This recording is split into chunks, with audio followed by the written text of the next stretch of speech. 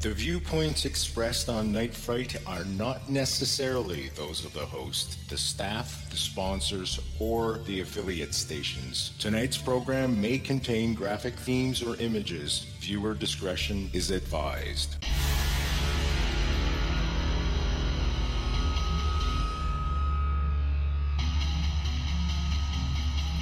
There is a time for question.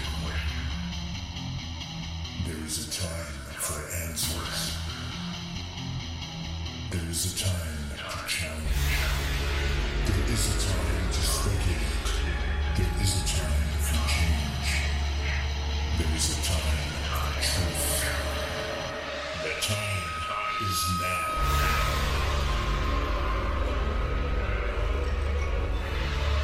Welcome to Night Fright, your voice in the dark for paranormal and conspiracy.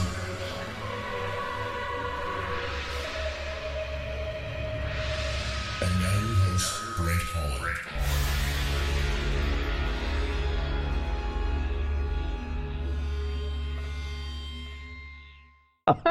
We'll put my technical advisor on instead. She's sitting right here with me. Lilith. Aw.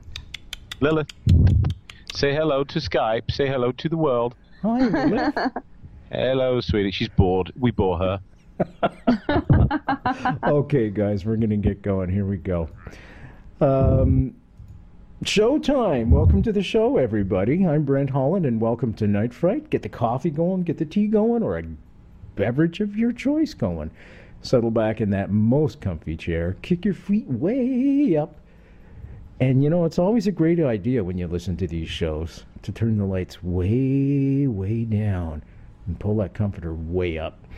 This week, we're continuing with our series of shows for Halloween, and tonight's show, and let me just say, will have your heart smashing against your chest and leaping out of your mouth. But not to worry, folks, because we have you covered tonight, because our guest tonight is a paramedic. Yes, indeed. Thank goodness he's here to rescue this show.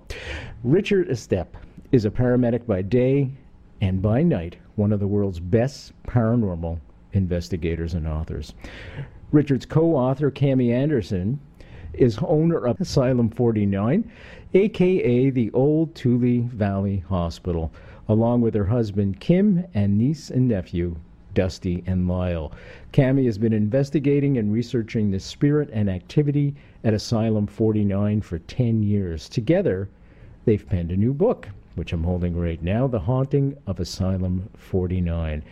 Everybody loves a good scare at Halloween. Asylum 49 is a former medical facility just outside Salt Lake City that stands, are you ready for this, folks? Next to a graveyard. And it's home to a full-contact Halloween haunt with a difference. The ghosts are all too real, and they are very willing to interact with the living. Hundreds of staff members, customers, and ghost hunters have encountered them firsthand over the years.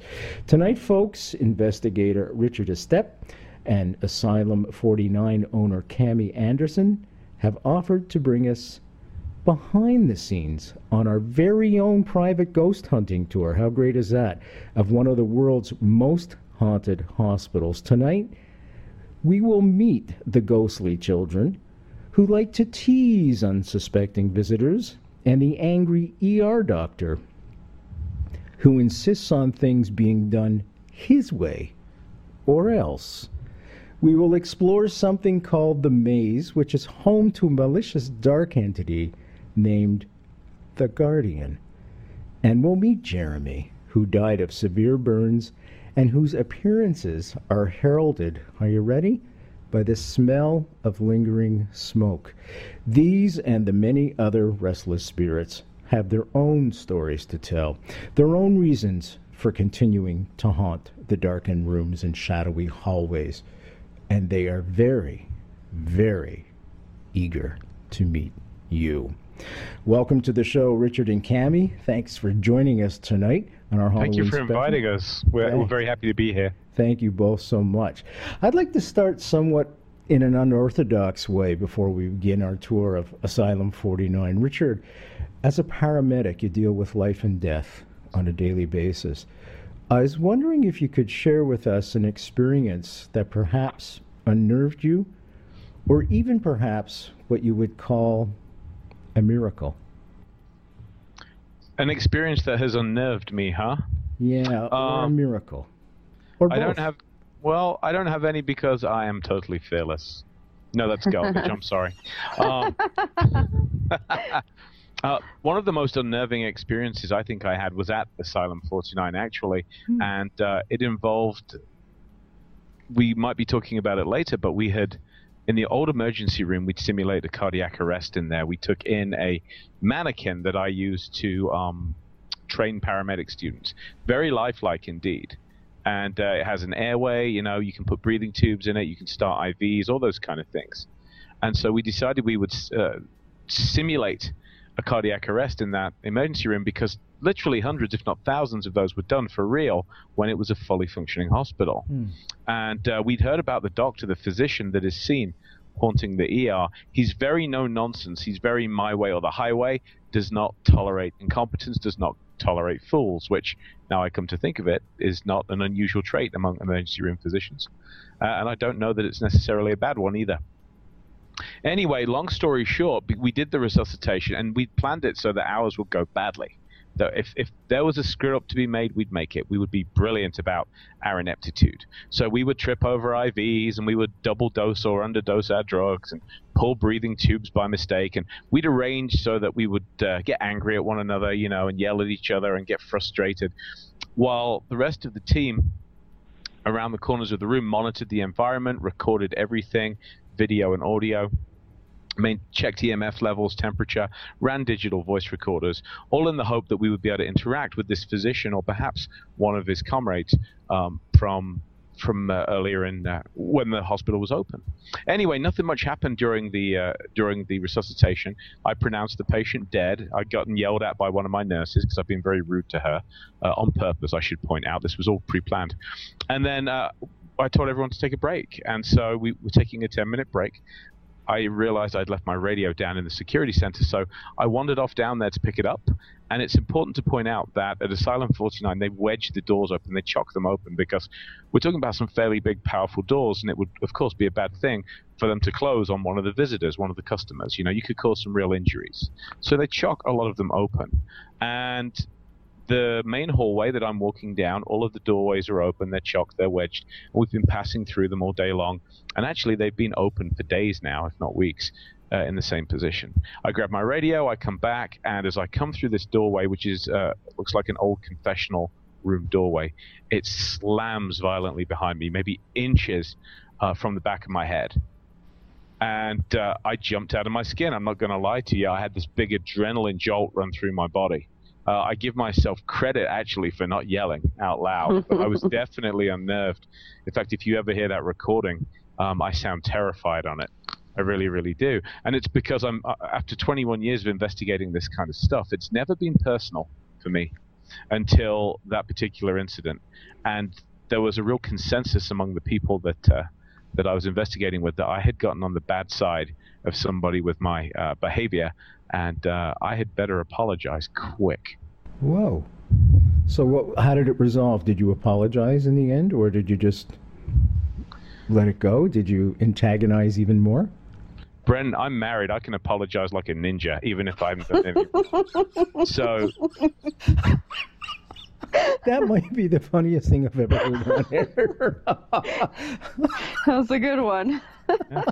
She's actually waving at me from upstairs, but not using all of her fingers. No, that's universal. Don't worry about that. They do that. Trust me. It's a very surreal experience apologizing to thin air, but I made a point of doing it, and we'd actually arranged, because I'd taken in not just paranormal investigators, but nurses and paramedics, medical professionals on my team. I had wanted to give somebody else. See that? Either that or it's your wife gonna give you hell. Yeah, not my ringtone. I would want somebody else to run the second cardiac arrest. We were going to do two as a control. Right. One would be done badly, that was mine, and then one would be done perfectly, as we would really do it. And that was going to be run by my boss, actually, a lady called Jen Roderick, who was going to act as the physician, and we were going to run everything perfectly and calmly. Well, Jen took me aside and said, "Look, it's up to you, but I really think you might need to get back into whoever's good graces it was that you made angry. So I'm happy to run this one, but I think you should run this one properly and respectfully, and see if you can, get back on the good side. Yeah, smooth things over." So we did, and we ran it perfectly. We ran the arrest again, and just as we've done for real so many times, we were calm. We did not raise our voices. Contrary to what Hollywood would have you believe, working a resuscitation is actually not a whole bunch of yelling and screaming. It's not as dramatic as you would think, because these are professionals that have done this many, many times. We all know what our assigned roles are, and we all know what needs to happen. So we did it that way, and everything was perfectly quiet for the remainder of the evening. Huh. So he got back in his good graces, so to speak. One assumes. That's mine. What about yours, Cammie? Yeah. Oh my goodness. There's so many times that things have happened that have been unnerving that now it just doesn't unnerve me anymore. However, there was something that happened, and it was after Richard came and investigated the hospital. We were setting up for the haunted house, and I was cutting these big black sheets of plastic that make up our mirror or our black plastic mazes. And I felt something touching my back, which was very odd. And I thought, oh, okay, well, something is here. I know somebody's here. We have to coexist. I'm by myself. It's in the dark, but I'll be all right. We do this all the time. So as I continued to cut the strips up the black plastic, I felt them get a little bit more aggressive with the pressure against my back.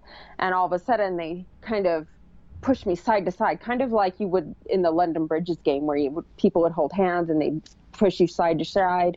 That was kind of what happened. And that made me a little bit nervous because it was the first time that I'd been touched in any kind of aggressive manner.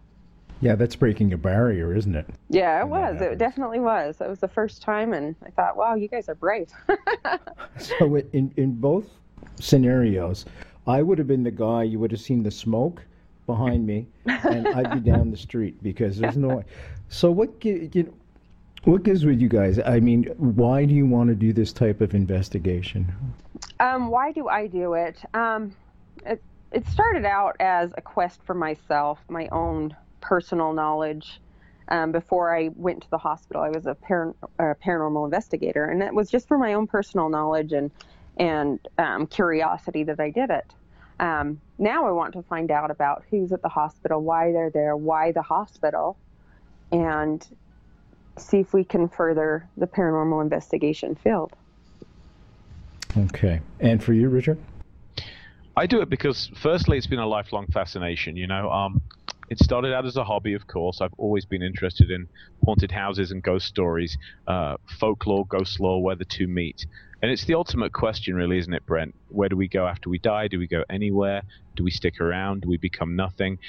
We've got thousands of years worth of history of ghost reports on record. I find them all fascinating, and I kind of wanted to get to the truth of it. Each time I go to a new location, I feel like I'm getting a little bit closer to unraveling that mystery. Okay, there are little kids at Asylum 49, in the book. Mm-hmm. Whenever I hear little kids trapped, it freaks me out, whether they be on this side or the other side, mostly on this side. But in this case, they seem to be very happy causing trouble. Yes, they actually do. Can you tell us that story? Yeah, I don't even know if they are trapped or if they just enjoy being there and visiting. I don't think they're there all the time. I think they're there frequently, but I don't think that they're there all the time. But they definitely do like to cause mischief. They like to scare people. They like to tease people. And they really enjoy communicating and kind of showing off what they can do with the equipment that we bring to them. So there's been many times where they've done something like rolled a flashlight or moved a pinwheel, kind of spin a pinwheel around, or pushed a car, and they respond to clapping. Everybody would clap for them. Good job, and they really enjoy that. So, like I said, I don't know if they're stuck. How many are there, Cammie? The most prominent ones, we have 4. and one of them would be Sarah. Another one would be Tabitha, and they kind of hang out together. And then Christian and Jessica, and they're together. And we have another one that he's a little bit more quiet, but he definitely shows himself from time to time, and his name is Thomas. Thomas. Richard, how do you establish their names?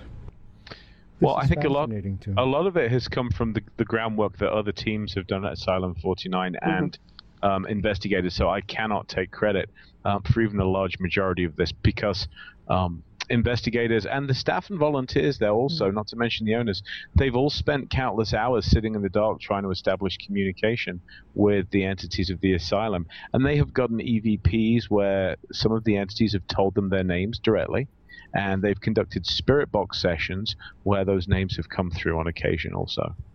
Richard, have you been able to go, or I'll throw this out to Cammie as well, because she's the owner, have you been able to go through the archives to correlate some kind of file with the names that have been given? Richard first.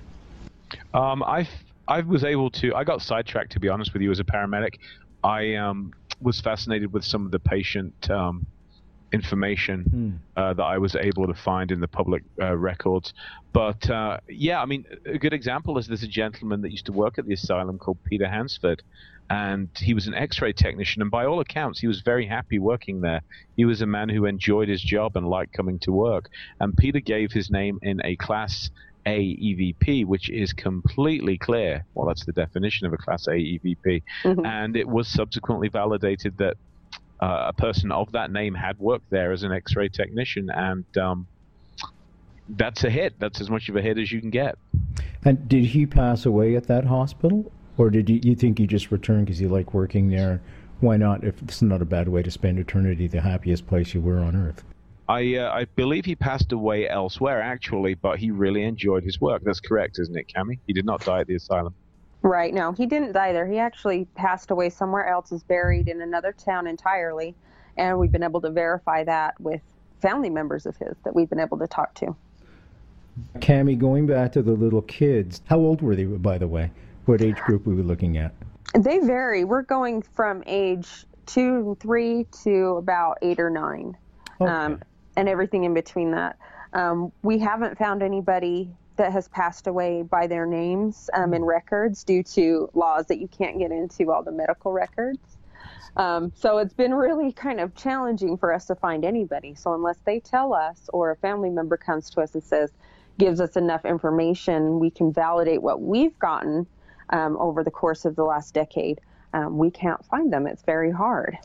Any chance they may be buried in the adjacent graveyard, and perhaps they've just come to visit to play together? It's a very, very big possibility. We've gone and looked for them on occasion, but even if we've been able to find, obviously, some people named Jessica and Sarah and things like that, but to be able to validate if that is indeed the ones that we have, that we talk to all the time, it's pretty difficult to do that. Richard, how far back does the hospital go? Is it centuries? Is it no? Nothing. No, at all. We're talking just a few decades, really. Okay. But what it's important to remember is that even though we're looking at, I believe it's about 50 years of service as a hospital. Cammie, you can correct me if I'm wrong.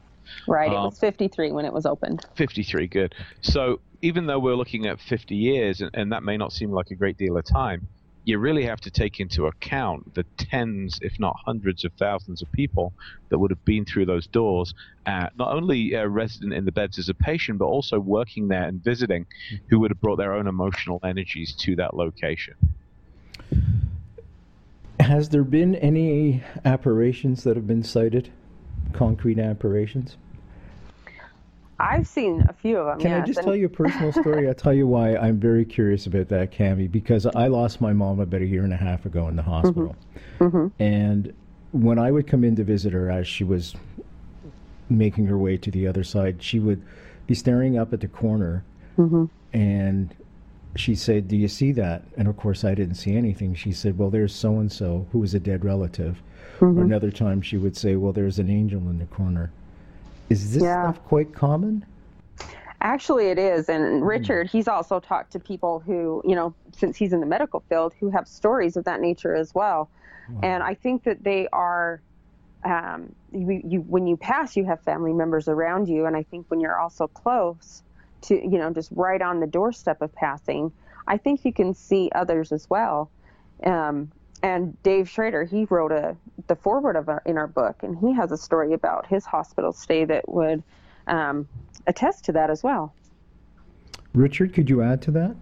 I could. When I wrote my book, The World's Most Haunted Hospitals, which was published before Asylum 49, and was actually what led me on that path to Asylum 49, actually, I talked to a great many physicians, nurses, paramedics, people that work in hospitals, especially a number that work in end-of-life care, which to me is without a doubt one of the most heroic professions you can ever be involved in. My hat goes off to the men and women that are involved in palliative care. Let me tell you, it's incredible. They are true angels in every sense of the word. And it was amazing to me how many of them had similar stories, and a lot wanted to talk off the record, of course, and not be identified, because seeing ghosts is not necessarily beneficial to a career in medicine. But they were open about the fact that family members, people that are dying, will often see family members and have very lucid conversations with them. It actually happened to my own mom when she was passing away, and you will hear anecdotal reports of patients who have had perhaps Alzheimer's or dementia, and they have not been compos mentis for many, many years sometimes, and then suddenly at the end, it's like a light goes on again, and they're fully lucid, and they're having these intelligent conversations right before they pass. And I had often wondered whether it's a survival mechanism, or survival's not the right word, but a comforting mechanism actually within our own brain or psyche, which eases us into the passage of death. But the more I look at this phenomenon, the less I think that's the case. I genuinely do think that we are assisted when it becomes our time to move on to whatever's next. And who better to do that than the loved ones, friends, and family members we've lost. I'll show you the path on the other side. Cammie, once that you've achieved going to the other side, do you feel that your consciousness stays the same, or is there are you just in a transition mode to another type of energy being? I think that you have your same consciousness, but as well as additional stuff. You have a more open consciousness to stuff that you've experienced in different life forms and different energy forms. Okay, fair enough. Have you had personal experiences along the same that I've described in Richard as well? I haven't had any near-death experiences or anything like that, but I've definitely seen apparitions, and I know that... Can you tell us about that? Oh my goodness, let's see. There's a few of them that I've seen. One of them was the doctor that we talk about, the one that's in the ER area. Yeah, the grumpy guy. Yeah. Right. So I saw him. I was waiting for a group of paranormal investigators to come and investigate the hospital. And I was directly across the hall from an ER, our ER1. And I looked up, and there was the doctor there, full... he had the hat on, the surgery coat, a face mask, everything, and he was looking down on the bed as if he was observing a patient. And he was really interesting. He sat there for several seconds, and I was very quiet. I tried very hard not to draw attention to myself because I didn't want him to leave. But for whatever reason, I didn't think lift up your phone and take a picture. I just looked at him, and he looked up at me. He saw me, and he was gone. There is a case, Cammie, I want to ask you. Do you think he knows he's passed away and has come back purposely to stay there? Or do you think he just might be... I've heard talk about energy loops. Do you think he may just be an energy loop? I don't think he's an energy loop. I'm not sure if he's aware that he's passed. But he was very aware that I was there. He noticed me. And he doesn't communicate very often with us, but when he does, it's in a big way. Now, it seems to me, Cammie, I'll ask you this again, too, and this is reflective of Richard. He was not happy with the way Richard was conducting the operation at all. Right. And So there he is sounds like he was meticulous, and he must have been a son of a gun for the students that he was teaching underneath him. right. Right. Has there been any other incidents that Richard went through by this character? Well, I'd like to say that it's Please, Richard. I'd assumed that this was the Doctor, but there is another intriguing possibility because we never really established exactly which entity this was. The assumption was it was the physician. However, there is also a nurse named Maria who haunts an area of the hospital directly outside the ER or next to it. Her nickname actually has been the kind of ghostly traffic cop, because she's said to direct spirits as they pass through the asylum where it is they need to go, in the way that a traffic cop directs cars. And it kind of made me wonder that you don't mess with senior nurses, you know? I mean, they are every bit the sergeants major of their hospitals. So it's entirely possible to me that I could have gotten on Maria's bad side. And I think, to tell you the truth, I'd be less scared of a doctor than of a senior nurse. I don't know, Cammy, which one of them do you think I got on the bad side of, if you had to guess? Oh, I really wouldn't know. Maria, she has been seen many times, and she doesn't smile, she doesn't move, she just stands there and looks. But nobody's ever provoked a response out of her, because they're just looking at her when she's been seen, and they're curious and confused as to why she's just sitting there staring. But the Doctor, he was definitely the more actively aggressive, from what we've been told. So it could be either one. How do you tell if they're female or male when you're first introduced to them? You would ask them if they're male or female, and then they can come across and tell you that if you're using devices, unless you see them, and then it's, like Maria, you can tell very much that she's a woman.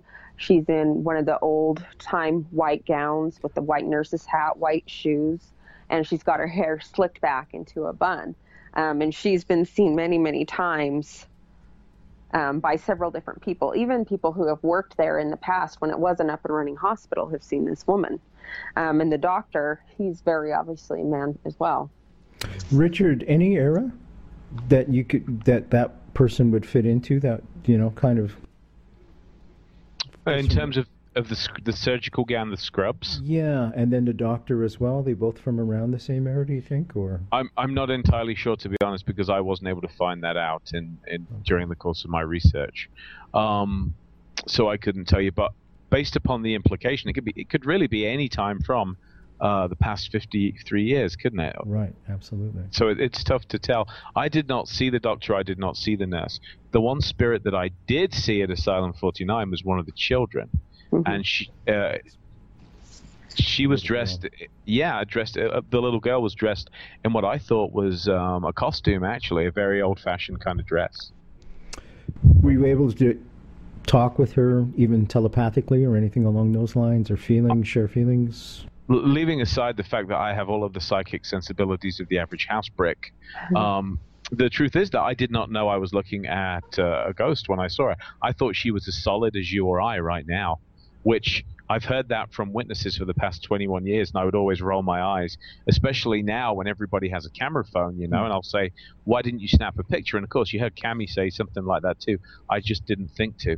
Well, I had a phone right there in my pocket, and I genuinely thought I was watching a flesh and blood, living, breathing girl moving through the haunted house with me, because it was in the middle of the haunted house event itself.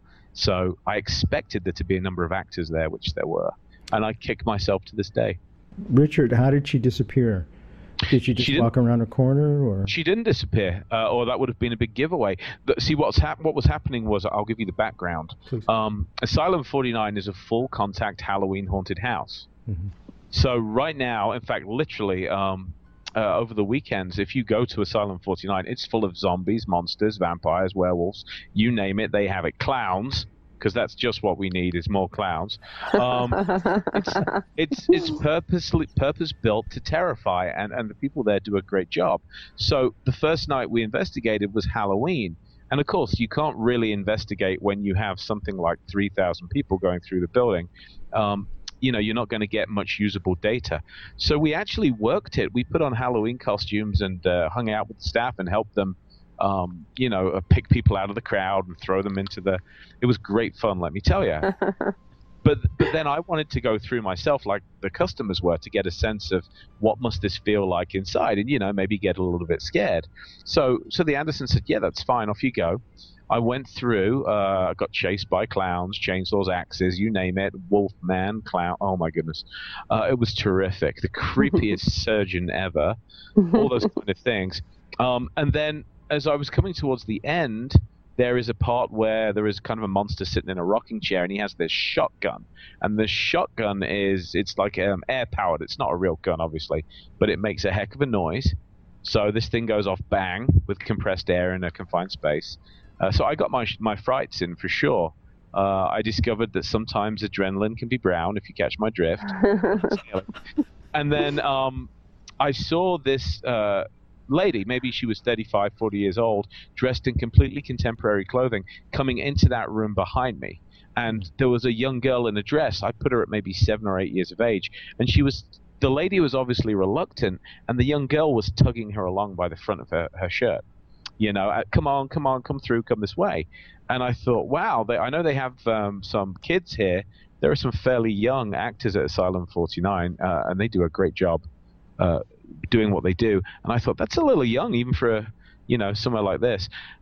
I thought nothing more of it. And so I left this girl just dragging this lady through, and she was kind of laughing like she was having a good time. The lady was kind of like, it's funny, but it's not.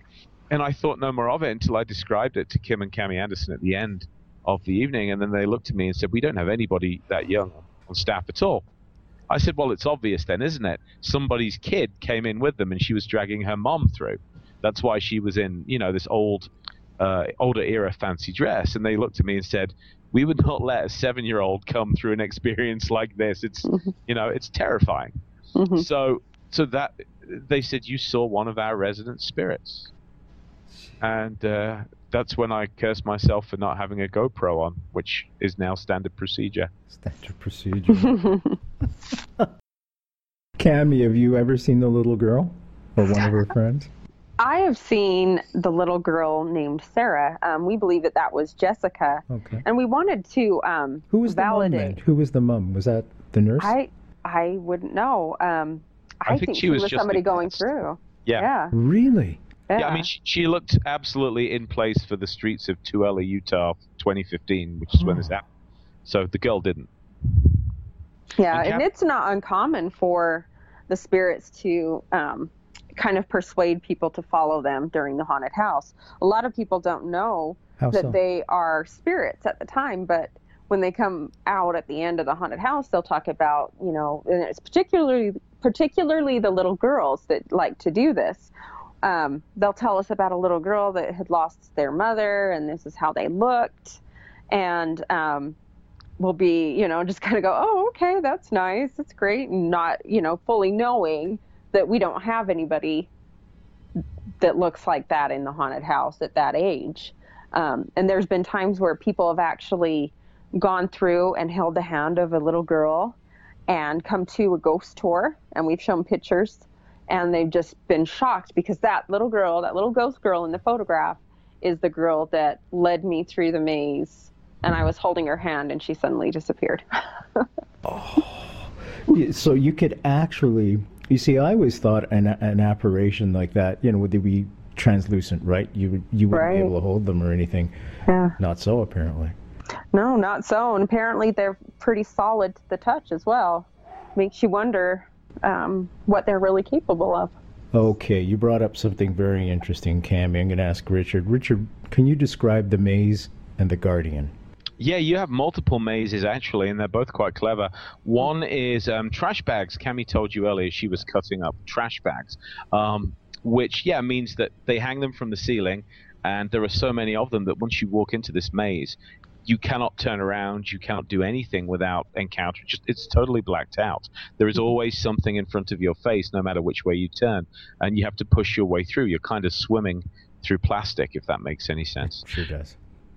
There's also a maze full of clowns again in the middle of the asylum, but The one that is most associated with the Guardian, other than the trash maze, is the mirror maze, which, you go through and there are numerous switchbacks and dead ends and turns full of mirrors. The Guardian is a spirit that I probably should let Cammy tell his story, but Cammy, would you tell his backstory, and then I'll talk about my interaction with him? Okay, so the Guardian is a gentleman that we believe... I'm stunned like this, folks, because he just said he had an interaction with him, and he just so nonchalant. Yeah, I just had an interaction with the Guardian. The Guardian, folks. Okay, I'm sorry. Yeah, I'll drink my water. He's an interesting character. I wish it was something else. Trust me, a beverage of choice at this point. Yeah, he's a definite interesting character, and one that you don't want to have a run-in if you can help it. But we believe he was an old janitor at the hospital, and he wasn't a very nice man. He took advantage of a lot of patients and is very much a bully.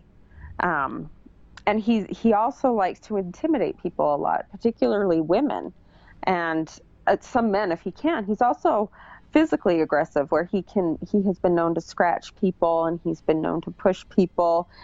He's been known to stand in the way of people as if he's a wall, and people run right into him and stop dead. But we don't know his name. The only name he's given us and wants to be known as is the Guardian. And we've asked him why he's the Guardian, what he's guarding, and he will tell us secrets. Richard, how did you run into this fellow? Well, I was intrigued by the stories of the Guardian because he's very physical. He is, as Cammy said, he's a bully. And to tell you the truth, I really have never liked bullies. I was a kid that was bullied, and there are a few things on earth I detest more. So I wanted to go onto his turf and see what we could find out. I wanted to go to him and see if we could get a little bit into his face. Normally, I'm not a believer in provocation. I try and be very respectful over the course of my investigations, but I will make exceptions on occasion. And this was a personality that, having heard that he had scratched, pushed, slapped a number of visitors, this is someone I don't feel deserves the same courtesy as most other spirit entities would. And so along with my fellow investigator, Sean, and Misty, the psychic medium at the asylum, we went after him. We locked ourselves in the hospital, so we were the only 3 people in there, and headed into the mirror maze to see if we could entice him out. And he sure did. He came. What happened? Well, in brief, because I detailed the whole thing in the book, but in brief, Misty had told us that the Guardian was coming out. We heard footsteps around us. We knew we were the only people there, and you have to understand that Asylum 49 has an intense CCTV camera system, security camera system. You know if somebody decides to visit you, to pay you a visit of the flesh and blood variety. And so we had the place sealed off, and yet we're hearing footsteps in this abandoned maze around us. We're in the dark, and this is the Guardian's kind of MO, is what I've been told. He likes to stalk people. He likes to intimidate. He likes to instill fear. And we went to a room that is set up like Grandma's house from Little Red Riding Hood, complete with, I kid you not, a werewolf underneath the bed that comes flying out if you're not careful, to give you a good old scare. And so this was kind of the room that he was most active in. We went in there, and Misty had said, he's right there in front of you. I can see him. He's in your face. And he doesn't like you at all, me specifically. And so I'd asked why not, and she said, he doesn't like that you're kind of an alpha male, you're that kind of person. You are leader of your team. You're acting like a leader of the pack. People are doing what you asked them to do, and he thinks you should be intimidated of him, and you're not. So I gave him a little bit of an upbraiding, if you will, a piece of my mind, and she said, now he's yelling at you, he's screaming at you, he's cursing at you. So I started yelling back and felt vaguely ridiculous, yelling at thin air. And to be honest with you, as someone who's quite skeptical, I would have been very willing to just write that off as an overactive imagination on the part of the medium. But then she said he's leaving. He's slinking away with his tail between his legs, and we heard footsteps receding off into the maze, walking away from us. Yeah, it's pretty darn creepy. And of course, folks, www.nightfrightshow.com. Asylum 49 is the book. Just click on tonight's guest's book cover, and that'll take you right to a spot where you can order. And he goes into greater detail with this. Something I wanted to talk to you about, Richard, was apparently you're not so keen on getting spanked. You're not so attractive enough to be spanked. I didn't say I wasn't. Don't feel bad. You're not alone. I didn't say I wasn't keen on it, you know. I'll take the fifth on that, though. I'll take the fifth. I think your wife's waving to you again. Yeah, but now she's holding a belt. That's weird. Oh, good one. So the asylum has a long main corridor, which is a great place to look for the spirits that manifest as shadow figures, particularly at the distant end, the far end, outside what was room 6, but is now room 666, which kind of is a fun, piece of renumbering. And we decided to do a spirit box session there, and I don't know if you're familiar with this device, Brent, but it's essentially a radio frequency scanner. It hops from frequency to frequency at a sweep rate that you, the operator, set. And there is a theory that entities can sometimes piggyback voice signals, their own voice, into the gaps between each frequency hop. And I've had nights where this doesn't work at all, and you listen to a lot of static, a lot of meaningless static, like the debate last night for our American listeners. And we were doing the spirit box session. Actually, my team I was watching them on the monitors. I believe that somebody should be in the security room, just making sure that, number one, nobody else is entering the hospital, in order to keep the environment as sealed off as possible. Mm-hmm. So one of my investigators, Randy, said, "Hey, you should come out here. The box is talking like you, and now it's saying your name."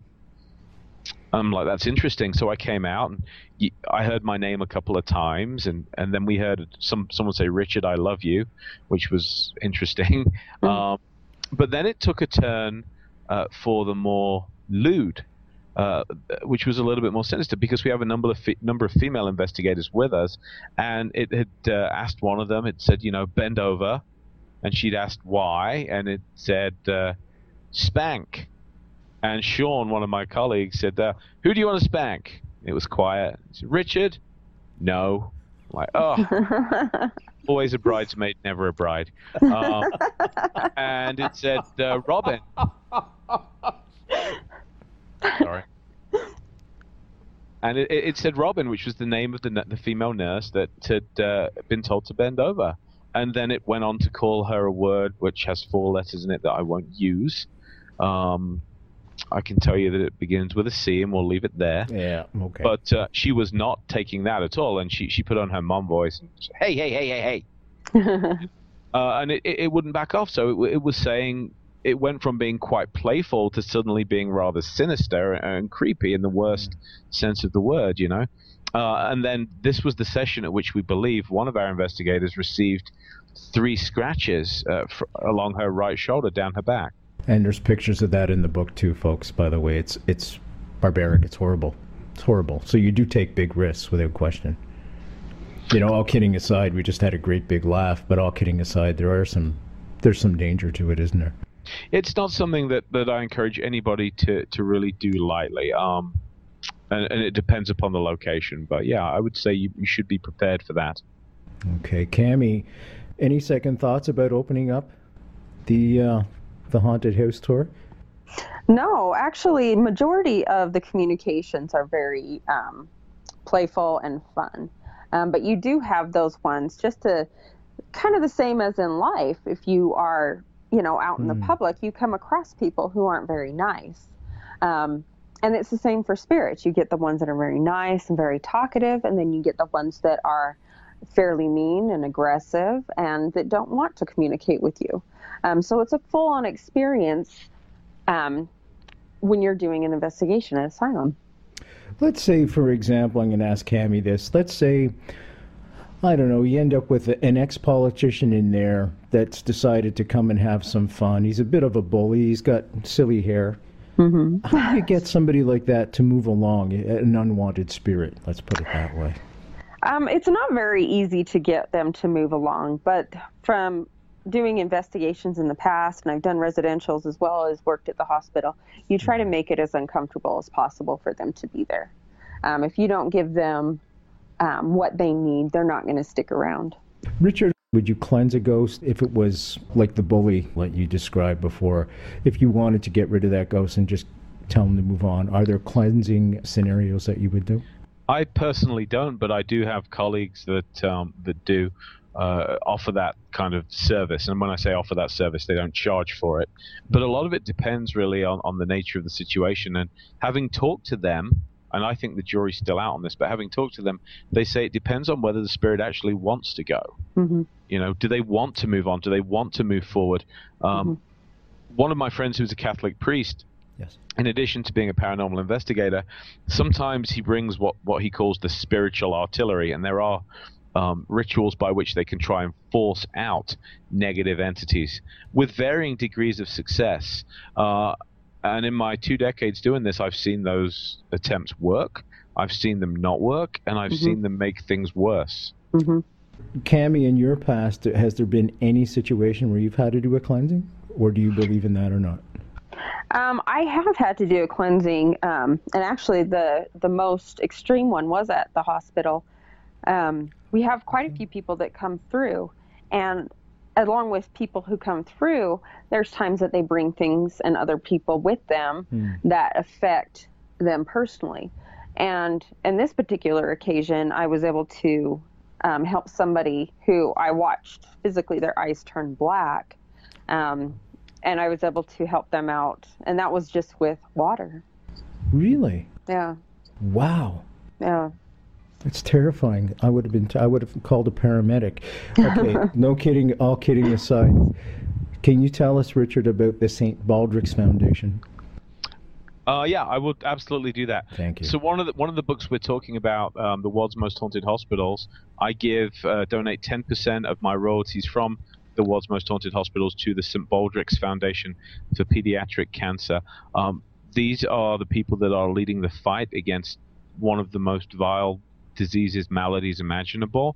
They're not only helping children with cancer very directly with care and with assistance, but they're also funding research projects to put an end to this blight once and for all.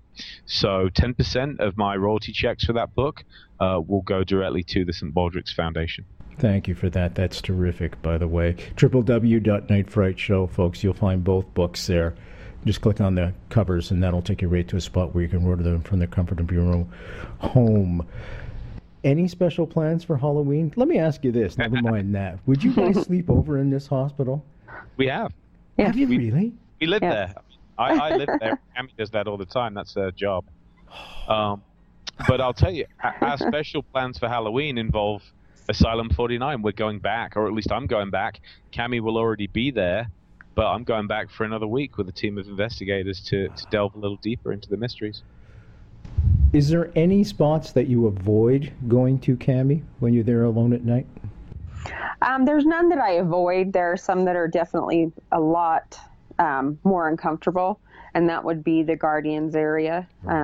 He is just a genius at making you afraid, and whether you are or not, you're going to feel it. So, is there a basement, Cami? Is there a boiler room or anything like that? Yes, there is. There is a basement, and it's a very interesting basement. When we first got the hospital and went down in the basement, there's a boiler area, and then there's an area that's a dirt crawl space. And in this dirt crawl space, there was a chair. And we thought that was really interesting. Why would somebody have a chair down there? And what was even more interesting and a little bit disturbing was that there was what looked like restraints on the legs of the chairs and the arms of the chairs. Oh, that's creepy. That's creepy. Yeah. Couldn't figure out why in the world they would need that. No kidding. Richard, is there an area that you want to investigate that you haven't already when you go back? I would like to go see The Guardian for a rematch. I do wonder if we have unfinished business. We'll have to leave it there, and that's a good way to leave it. Will you come back on the show and let us know how that goes? Delighted to. Thank you both so much. Happy Halloween to you both. I am Brent Holland from Night Fright. Thanks for you all for joining us. See you next time.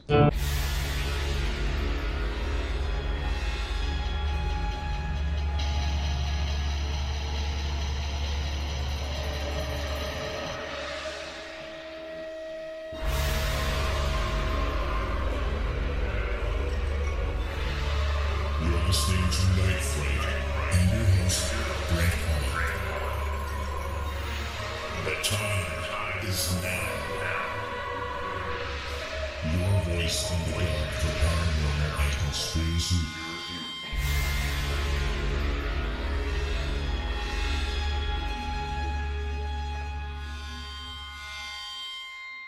The JFK Assassination, the definitive book by Brent Holland. From inside the Oval Office to Davy Plaza, first-person witness accounts. Order yours right now. NightFrightShow.com.